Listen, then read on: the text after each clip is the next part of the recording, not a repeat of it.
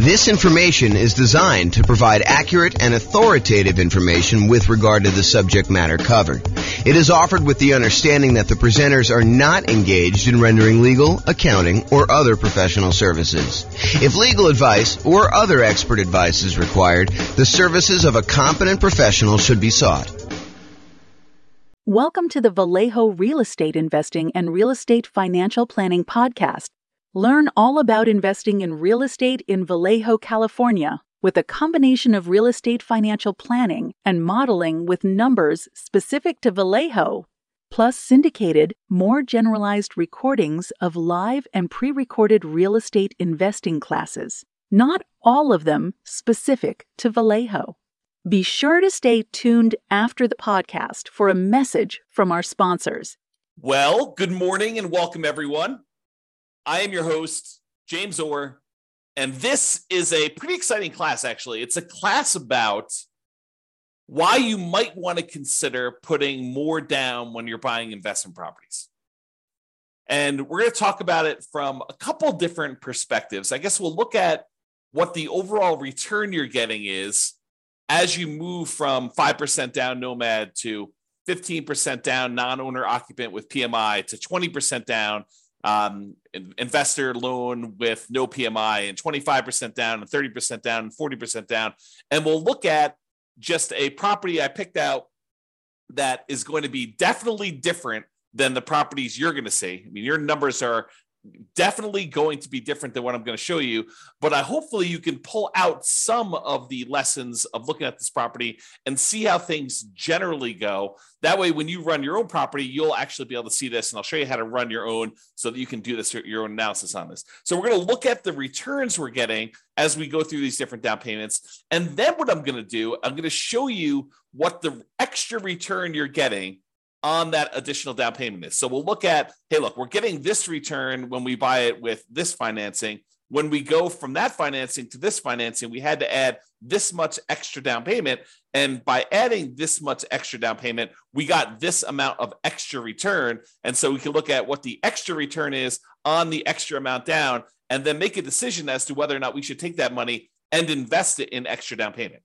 The idea is we could take that money and we could do all these other things with it. So should we take that money and put more down on the rental property to see what the extra return we would get on that money is? So that's what we're going to cover. So first, when I like to look at the returns you're earning on rental properties, I often like to use my return quadrants. It's kind of a visual way for us to look at all the different areas of return you get when you own rental properties, including a total at the center. So the 5 areas that you have return, there's kind of 4 primary ones, and then reserves, which almost everyone except for me forgets to calculate in the return you're getting on your reserves. But you have appreciation, which is the tendency for property values to increase over time. You have cash flow, which is the one I think most people are focused on. Usually this is like your cash on cash return or the amount of cash flow you're getting each month, whether that's positive or negative. It can be both. The next one is debt pay down, how much of the loan you're paying down each month. If you have a free and clear property, there's no debt pay down. But a lot of times when you have a mortgage on a property, you're paying down a certain portion of that loan unless you got an interest-only loan. And so you're making a little bit of a return by paying down a loan each month. And then the last one is the tax benefits you get by owning the rental property. So those are the 4 primary: appreciation, cash flow, debt pay down, and the tax benefits of depreciation, which we often call cash flow from depreciation because it shows up like cash flow by you not having to pay taxes. And then the 5th one is obviously the return you get by having reserves set aside to buy this property. If we're going to use the reserves as part of the denominator, as part of the how much you need to have put down and have in order to invest in the property, then we also need to honor that you probably are getting some type of reserve return on your reserves as well. And that may be, putting it in a savings account, or maybe if you have enough, putting it in the stock market and getting a higher return, which we're not going to talk about in this class because I don't want to get too far off topic, but that's the idea. So when I talk about these kind of returns and the returns you get, I usually talk about it in 3 different sort of like flavors. Number 1 flavor is the return you're getting in dollars. How many dollars did your property go up in value in the year? How many dollars of cash flow did you have that year? how many dollars did you pay down on the loan that year, and how many dollars in cash flow from depreciation, your net benefit after you take into account the taxes you don't have to pay on that rental property by having that rental property. So like you add up all those and the amount of dollars you get from reserve. So the return in dollars looks at the number of dollars you're getting. But a lot of times we want to look at how much money you're getting divided by how much you had to invest in order to make that deal happen. So that would be what we call return on investment. So the dollars amount in appreciation you got divided by your total cost to close plus reserve. So the amount of money you had to use for down payment, the amount of money you had to use for your closing costs, any buy downs, anything like that you had on the property, plus any money you have in reserves, that gives us the return we're getting from appreciation. So the dollar amount in appreciation divided by the total amount to close plus your reserves on the bottom, that gives you a kind of like return on investment from appreciation. Do the same thing with cash flow, do the same thing with debt pay down, do the same thing with the tax benefits, like cash flow from depreciation, and the same thing for reserves. You get an idea of what the returns are. We can add all those up and you find out what the overall total return was on the initial investment. Now, the return you're getting in year one on how much you put into the deal in order to acquire the deal makes a lot of sense. But if you think about what the return you're getting on a property you've owned for 10 years, does it really matter what you put into the deal in the beginning at that point?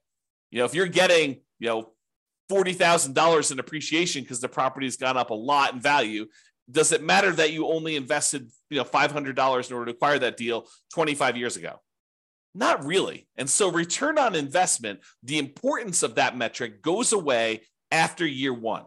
We no longer think to ourselves, what's the return we're getting on the amount that we invested anymore? Really what we'd like to think about then is the returns we're getting on how much equity we have in the property. So if you say to yourself, okay, now I've got, the property value has gone up, I paid down the loan, now I've got $100,000 in equity. Now we're more concerned about what the return we're earning from appreciation and cash flow and debt pay down and tax benefits and reserves, what the return we're getting on the equity we have tied up in that property. Because we could go and sell that property, release the equity, take that equity and go invest in something else. And so really what we want to think about now is what the return we're getting is if we decided to take that money and invest it somewhere else so that we can compare the return we're getting on the rental property to other options that we have in the world. Other things we could go buy. We can go buy another rental property. We can go buy stocks. We can go buy bonds. We can go buy any exotic investments you want to get. Okay. And so after year one, I tend to like to switch over and start thinking of, okay, now what's my return that I'm getting on the equity I have tied up in my property? And not to get too off the rails, but technically it's not even return on equity. Technically, it's return on what I call true net equity after all of your expenses of getting out of the property. Because it's really not the return you're getting on the amount of equity you have in the property. It's really the return you're getting if you were to take that money out of that investment and you were going to go invest in something else. So we really need to know how much you'd walk away with in equity from that property. Your equity after you pay all your expenses, like your closing costs, your real estate commissions, the capital gains taxes you got due, and any depreciation recapture on any depreciation you took. So we want to look at equity after all those expenses. So we're not going to get into that today. We'll do entire classes on that concept, but I just wanted to introduce it to you.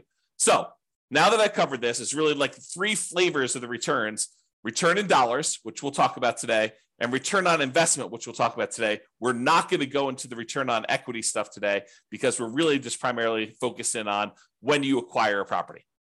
So previously in classes, I think it was must have been late last week, we went over the loan comparison spreadsheet as shown on the screen here. And this is just an organized way for you to call up a lender and ask them about the different loans you're considering getting.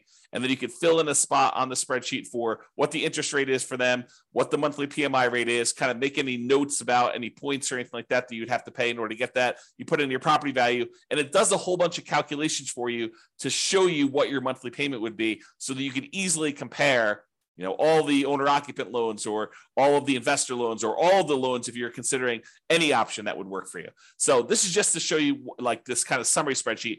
I am going to use the numbers from this spreadsheet as just like the example from today. Now, it is impossible for me to go ahead and pick an interest rate or set of interest rates because they vary depending on the loan. It's impossible for me to pick a set of interest rates for you where when you finally listen to this recording, that those interest rates are going to be valid for you.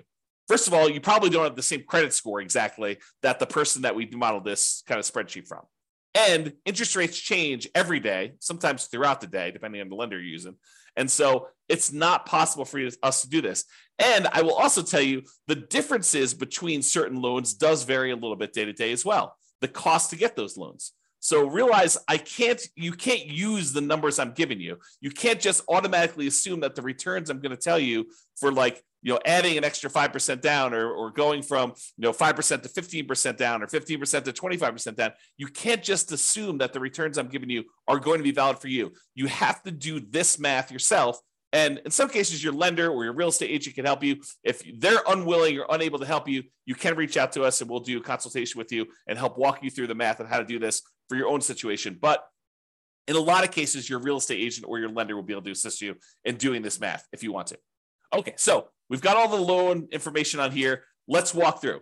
These are the different interest rates. I just entered a lot of these numbers in the Real Estate Financial Planner calculator so that we can actually do the math on all this stuff easily. So it just shows you a summary, though, of what the interest rates were for 5% down Nomad, 15% non-owner occupant, 20% down non-owner occupant investor, 25% down non-owner occupant, 30% down, and 40%. And so you can see that the interest rate is lowest for that owner occupant, 5% down Nomad property.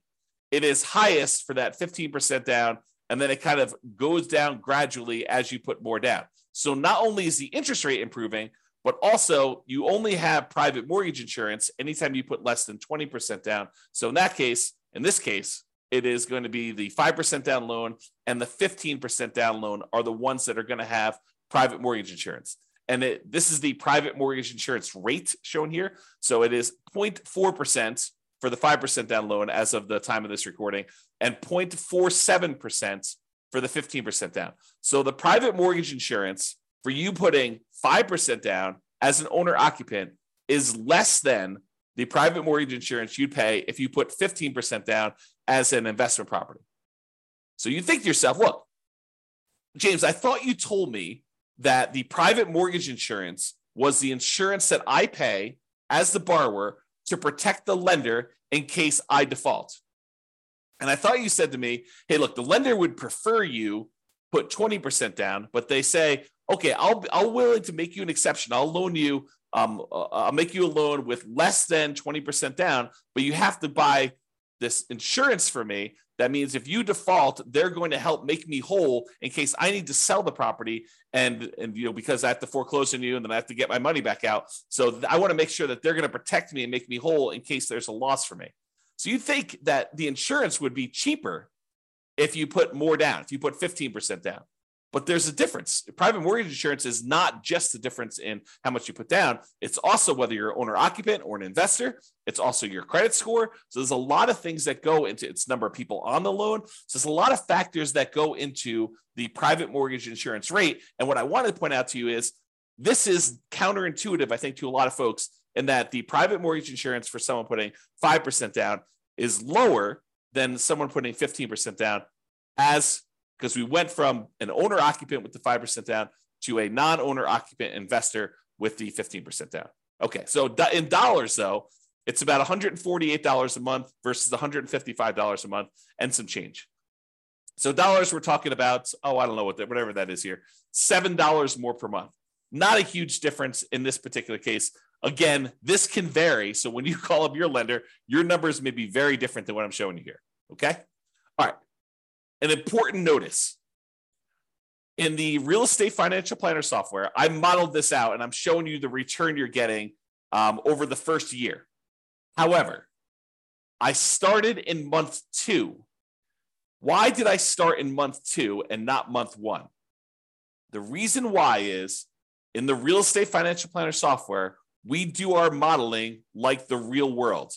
In the real world, the first month you have a mortgage on a property, you buy a property on the first of the month, that first month you do not have a mortgage payment due. Why? Because the payment is due after interest has accrued for a month. You're not paying interest up front, you're paying interest in arrears. So the first month that you own a property, there's no interest due. The first month is when the interest accrues, and at the end of the first month, basically the first of the second month, the first day of the second month, is when you make a payment that includes the interest for the prior month and the small amount of principal that you're paying down on the loan in most cases. Okay. So the reason we're starting in month 2 is cash flow in month 1 looks exceptionally good.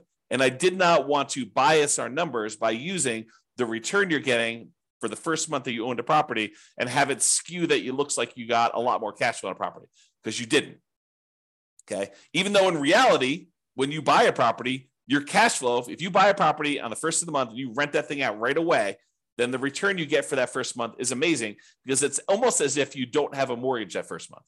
You do, but interest is accruing and you haven't had to make a payment yet. All right. And then after you've owned the property for a month, then you make the payment. Okay. And we'll cover this in future classes because there's some subtlety to this. If you get the loan mid-month and they usually have you prepay interest for a certain amount of time, and then you don't really make a payment until usually more than 30 days later on the first of whatever that next month is. There's some subtlety there, but I'm not going to get into that for today. Okay. So point out, we're not starting in month 1, we're starting in month 2, and we're counting 12 months for month 2. Also, we've assumed that you can rent the property that you did as a nomad in the first month, which is not true, right? Usually nomad, you're buying a property as an owner occupant, you're moving into the property, you're living there for at least a year. It's a requirement of the lender when you get the loan that you're agreeing to do an owner occupant loan. You're signing a piece of paper at closing. If you don't abide by that loan thing, you're committing loan fraud, which is punishable by prison. So you do not want to do that. So you're agreeing to stay in the property and live there for a year, which means you're probably not getting rent unless you're getting roommates for that first year. However, for the sake of this analysis, I assume that you could rent the property in year 1. Not true, but for the sake of just doing the analysis and doing the math, we've assumed that you're renting the property from as soon as you buy it. Okay, with that being said, let's take a look at the returns we earned on doing a nomad 5% down return in dollars quadrant. Remember that kind of like the number of dollars that we did? So here are the different returns we earned by buying that property, starting in month 2, going through month 13. And it shows you that the property appreciated about $14,000. We assumed, I think I did the median priced home in the US. And so we assumed a 3% appreciation, which I think is pretty reasonable over a long period of time. It's possible property values can go up more than that. It's possible that property values can actually go down in value. But I've assumed that for this case, we're trying to do in a pro forma looking forward. I said, look, what do we think the property might appreciate? I said, let's use 3%. That's a very defensible, conservative position. So let's use that. So $14,100 is how much the property appreciated in the first year. Cash flow wise, this property, because you only put 5% down and it's not an amazing cash flow property to begin with, we didn't do all of our 88 strategies to maximize cash flow. This one has negative $6,791 in cash flow. Remember, we only put 5% down on this property. If we put 100% down, we'd have great cash flow. If we put 50% down, we'd have great cash flow. If we put 75% down, we'd have good cash flow. But because we put so little down, we basically have what I like to refer to as deferred down payments, because you chose to put less down and to receive less cash flow. In this case, it's negative. If you put more down, you get more cash flow. So instead of putting more down, you chose to get negative cash flow in this. So appreciation was $14,100. Cash flow was negative $6,791.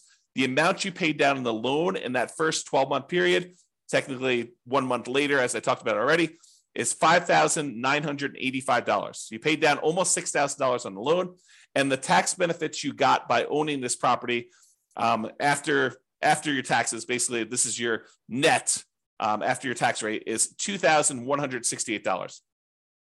And we said that you put 6 months of reserves away, and we had that in a savings account earning 1%. So you got $223 in reserves, the return you earned on the reserves you set aside for owning that rental property. So the total amount you earned by doing this property is $15,686 in the first year. That is the return in dollars by owning this particular property. Now, what if we took those dollar amounts and we divided through by the total amount you had to close plus basically any reserves you have there? So we're looking at the total return you've earned in dollars divided by the total amount you had to close plus any reserves. And so for appreciation, we earned 28.01% return on our money in that first year. I'll repeat that. 28% return on our money in the first year. That's because we only put 5% down and the property went up 3% in value. So we put so little down, but the property still went up $14,000 and change. So 28% return from appreciation. Now, negative cash flow. So cash flow is ugly. It's negative 13.49% in cash flow. Because the cash flow is negative, we have a negative return there. Then we have debt pay down. You earned 11.89% on the amount of money that you paid down on the loan in the first year on the amount that you had to invest. And then the tax benefits. So you got 4.31% return from that cash flow from depreciation on the total amount you invested in order to get the deal plus your reserves. And then your return on the reserves itself was 0.44%. Okay. The overall total return from appreciation, cash flow, debt pay down, tax benefits, and those 6 months of reserves is 31.16%. So even though you had really ugly negative cash flow in this property, you're earning 31% return on your money in that first year. Okay, not bad. Now, let's look at the difference in returns you earn going from this 5% down nomad to now I'm saying, let's do 15% down and buy a rental property and not move in. We're kind of comparing what the return difference is going to be doing one loan program versus another. And so appreciation is the same. It doesn't matter if you put 5% down, if you put nothing down, if you put 20% down, if you put 50% down, if you put 100% down, it doesn't matter how much you put down. The property still goes up in value or goes down in value from appreciation the same amount. It doesn't matter how much you put down on a deal. Appreciation is going to be the same for both those. So appreciation is still $14,100 regardless of what loan program you did. However, you put more down and the interest rate changed when you went from 5% down to 15% down. So your cash flow went from negative $6,791 per year to negative $3,377 per year. So your cash flow improved by whatever that is, $3,300 or so per year. Okay. Now, next one is debt pay down. You were paying down almost $6,000 on your loan in the first year doing that nomad strategy. Now, because you put 15% down and because the interest rate changed, you're only paying down $4,339, which is a difference of, $1,600 or so in change. So you paid down $1,600 less in that first year because you changed loans from 5% to 15%. So it's a difference in your return because these things change as you change your down payment amount. And then your tax benefits, they don't change regardless of how much money you put down. You still get the same tax benefits by owning an investment property that you do, whether you put 0 down, 5% down, 15% down, 25% down, 50% down, or 100% down. Still $2,168 on this property. However, the amount you have to set aside for reserves does change because we're saying reserves are 6 months of your total cost to run a property. And if your payment changes, it means you have to set aside less if your payment goes down.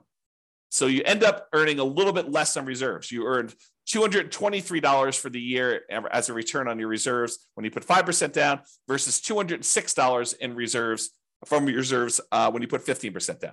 So the overall difference, you went from earning $15,686 by owning the property with 5% down to now you got $17,436.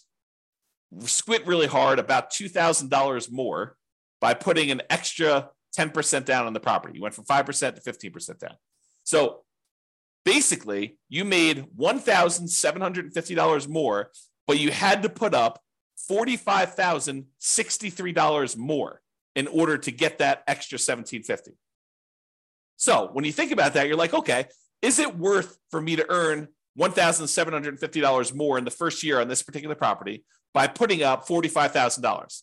Well, that's a return of 3.88% on the extra down payment.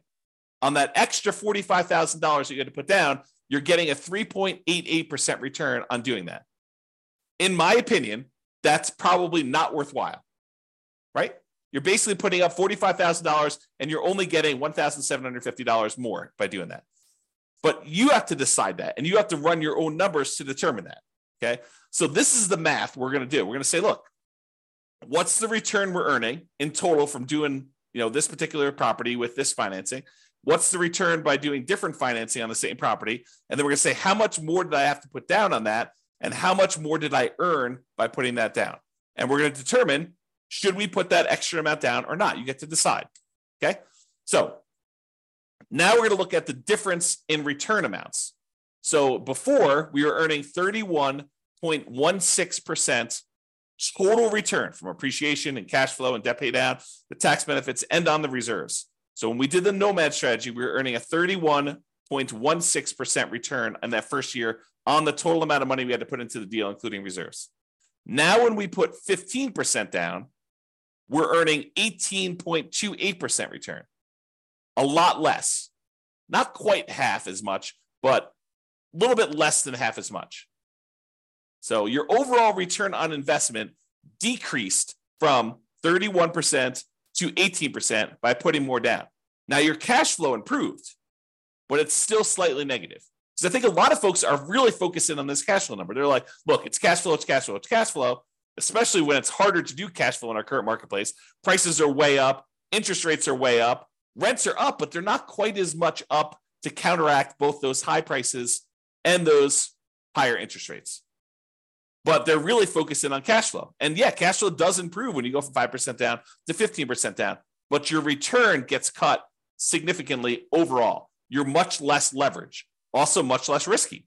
If you measure risk as, different things like your resiliency to changes in rent, or your resiliency to changes in prices, or the amount of reserves you have set aside, or your debt load to your net worth, or your debt load to your liquidity, like all of those different measures of risk, when you put less down, those tend to get better.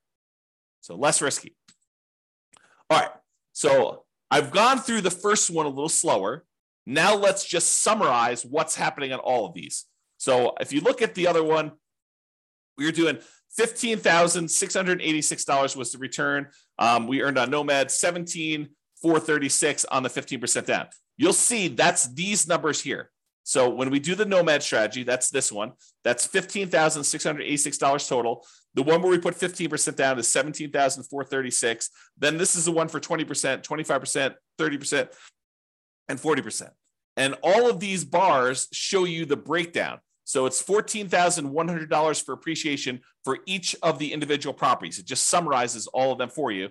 And then this is, the red one is the debt pay down. So almost $6,000 in debt pay down on that Nomad one, $4,300 on the 15% down, about $4,000 on the 20%, a little less than $4,000 on the 25%, about $3,700 and change on the 30% down, and about $3,300 and change on the 40% down. So you can see the amount of debt pay down is decreasing over time. The cash flow number was really negative when we did Nomad, less negative, but still significantly negative when we did the 15% down. It's slightly positive, $288 for the year, about, I don't know, whatever that is, $24 or so per month for the year when you put 20% down. So basically it's almost break even if you look at it this way when you do the 20% down. Then you get some positive cash flow when you go to 25% down. That's probably $200 a month.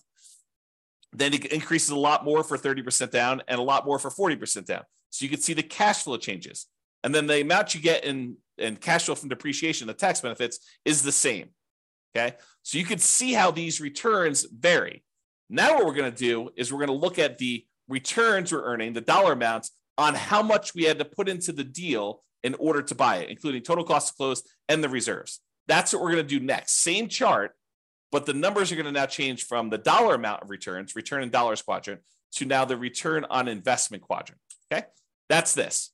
So when we did the Nomad, we were getting a 31.16% return on the amount of money we had to invest in the deal, including reserves. Oh, I should point out that this little gray line here is the return we're earning on reserves. It's just so small compared to everything else that it doesn't even show up on the chart. Okay, but you can sort of see it here. It shows up a little bit on this one, but overall, it's a really small change in your return, but it does impact your other returns, right? Because the amount of money we're earning, we now need to divide by not only the total cost to close, But in addition to that, those 6 months of reserves. So if you're used to seeing significantly higher numbers for your returns, you may be saying, James, these returns are like horrible. Well, part of the reason they're horrible is because in order for you to prudently invest in real estate, you should have reserves for your rental properties. And if you don't, you're doing it wrong. And if you don't include that in your calculation, you're also doing your calculations wrong. Thinking about the return you're earning on a rental property and not taking into account that you really do have to have, not optional, but have to have reserves set aside in order to prudently own that property is not appropriate. It's silly. So now when you go and you say, okay, this is how much return I'm earning, now I need to divide by either my equity or the total amount to close and also the reserves I have on that property as well. Okay, so now that it's on the denominator, that makes your return look overall less. It suppresses your return. It kind of like slows it. It drags it down because now you also have to take into account those reserves when you do that. Okay, so the return you're getting if you put 15% down is 18.28. The return you're getting when you put 20% down is 17.81. The return you're getting when you put 25% down is 16.37. And the reason these are trending down is you're putting more down into the deal. And so the dollar amount for some of these things is actually the same, appreciation and your cash flow from depreciation. Look, those two are exactly the same no matter what you do with the financing. However, your cash flow changes and the amount you pay down the debt also change. But the amount you put into the deal on the denominator has gotten a lot larger. So your overall return on investment is going down. So 16.37 for the 25% down, 15.29 for the 30% down, and 13.63 for 40% down. So you see the overall return is going down for these. Okay. Although the cash flow return is increasing. All right. Now, remember before we did that difference, we said, hey, look, you put you got $1,750, $1,750 more, but you had to put up $45,000 more. That means the return you got on that extra down payment when we went from 5% down to 15% down was 3.88. We're going to do this same math for all of the different loans. That's here. So when we go from 5% down to 15% down, you earned 3.88% on that extra down payment. Probably not worthwhile in my opinion. However, when you go from 15% down, if you're going to do the 15% down loan to go to the 20% down loan, that extra 5% down, in order to get your extra return, you're earning 15.74% on that extra 5% down payment. That to me is probably worthwhile. To come up with 5% more down payments, you get an extra 15.74% return on that extra money. That's what we're saying. When you go from 20% down to 25% down, you only earn 8.83% return on that money, which is not like horrible, but it's not amazing, right? I mean, I think an 8% return, almost 9% return seems relatively good, but not like amazingly great or horribly bad. To go from 25% down to 30% down is 8.55% better.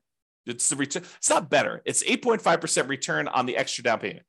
And then 30% down to 40% down is 7.67 return on the extra down payment there. So you can get a feel for that.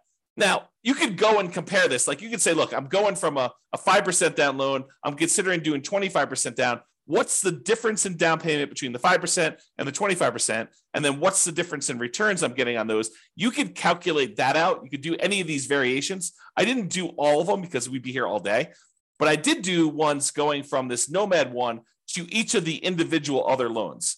So now this one is saying, look, to go from that 5% down to the 15% down, we already know that one. It's 3.88%. But what if you go from doing Nomad with 5% down to putting the full 20% down? And you want to figure out what the overall return is on that difference in that 15% difference and the return difference you got between those. Well, that's a 7.72% return on the extra down payment. When you go from 5% to 25% down, that's an 8%, 8.00 return on that extra down payment. Go from 5% down to 30%, 8.11, and go from 5% down to 40%, that's 7.98. So when you go over these bigger spreads, a lot of times they get compressed, is the generalization. Again, though, you absolutely must call your lender get rates for your credit score that day and the property that you're considering buying to do this math on your own. But it is a worthwhile exercise if you have the option of doing lots of different loan programs and buying lots of different kind of like setups. If you only can do Nomad, if you only have 5% down and you're doing Nomad, you don't really need to do a lot of these calculations, right? If you're only going to go buy a property and you're not going to do an owner-occupant Nomad, you could probably eliminate the 5% down and just look at 15% down, 20% down, 25% down, 30, 40%. If you don't have 30 or 40% down, you could probably eliminate those unless you're willing to take the time, delay, save up more money, and do that, which honestly might not be the worst thing in the world. Okay? I think this is the last slide, then we have a quick conclusion. What I wanted to show you is that this is the return on investment for cash flow, which another way people call this is the cash on cash return on investment. It's the cash you're getting back, the cash flow on the property, divided by the amount you put in the deal. Cash on cash return on investment. Okay. Now, as you put more money down, cash on cash usually approaches cap rate. And if your cash on cash is higher than your cap rate, then it actually goes down to meet cap rate. If your cash on cash is lower than your cap rate, then it actually increases up to meet cap rate. Cap rate is the return you're getting in cash flow on a property when you do not have a mortgage on the property. It's the net operating income divided by the price of the property. So net operating income, when you don't have a mortgage, is cash flow.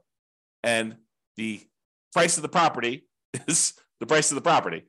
When you don't have a mortgage on it, that's what happens. You don't have to subtract out any mortgage payments. So really what I wanted to point out to you here is cash on cash return approaches cap rate as you put more down. 100% down is cap rate. So if you see here in this chart for the ones we just did today, your return, your cash on cash return on investment was negative 13.49% when you did Nomad, negative 3.54% when you put 15% down, positive 0.25% when you put 20% down, 1.75% if you put 25% down, 2.8% when you put 30% down, and 4.8% when you put 40% down. The cash on cash return is approaching that cap rate. That's what's going on here. Okay? All right. So in conclusion, your numbers will be different. However, putting more down tends to lower your overall return on investment. Less leverage. This makes sense. It's like, I'm not telling you anything that's not obvious to you. It tends to improve your cash flow in terms of dollars. And cash on cash return on investment, that approaches cap rate. However, if your cash on cash return on investment was above your cap rate, putting more down will reduce your cash on cash return. Let me say that again. If your cash on cash return on investment, when you do your calculation, is higher than your cap rate, which it sometimes is when you're able to find great deals with great cash flow on them. As you put more dollars down, then your cash on cash return on investment will actually come down to approach cap rate. In this case, it went up, but realize that's not always the case. Okay. The return you earn on extra down payment can vary. You'll need to run your own numbers using your property, your mortgage interest rates with your credit score. And then once you run your math, you can decide if the return you're getting by putting more down is desirable to you and is worthwhile. The worthwhile part, in my opinion, is you look at the return you're getting on that extra down payment and you decide, is putting $45,000 more down worth me getting $1,750 more in return? And in most cases, for that number, I probably would say no. It's up to you, though, right? It's your decision. The desirable part is a little bit more subtle because, as you saw here, where the return goes when you put more down changes. Appreciation and tax benefits, they stay the same. So you're not really messing with those. However, it's a balancing act between how much cash flow you get and how much debt pay down you get for how much you put down. These vary a lot with down payment. And you put more down, you tend to get less debt pay down, and you tend to get more improved cash flow. And so you got to figure, a lot of people are focusing on this cash flow number. and they decide, hey, look, I'm going to go put more down because I want to get improved cash flow, or pick another property that has better economics, right? I think that's another solution for a lot of folks. Plus all the 88 strategies that we're not going to cover today. Okay. All right. So that's all I got for you. Thank you all for coming. I do appreciate it. I assume there's no questions. No one's been asking any questions. No one's been interacting. So thank you all for coming. This has been James Orr. Have a great day, everybody. Bye-bye for now. With home prices up, mortgage interest rates up, and rents up, but not quite enough to counteract the higher prices and interest rates, cash flow on rental properties in Vallejo is harder than ever. Book a call with the Real Estate Financial Planner to apply our proprietary 88 strategies to improve cash flow on your rentals. See the show notes for a link to schedule your call and improve your cash flow today. If you're a real estate agent, lender, or professional in Vallejo that wants to help our real estate investor listeners, consider reaching out to learn about collaboration opportunities with this podcast. We'd love to add more value to our listeners by having you assist our investors buy, sell, and finance their real estate investments. See the show notes to schedule a call to discuss collaboration opportunities.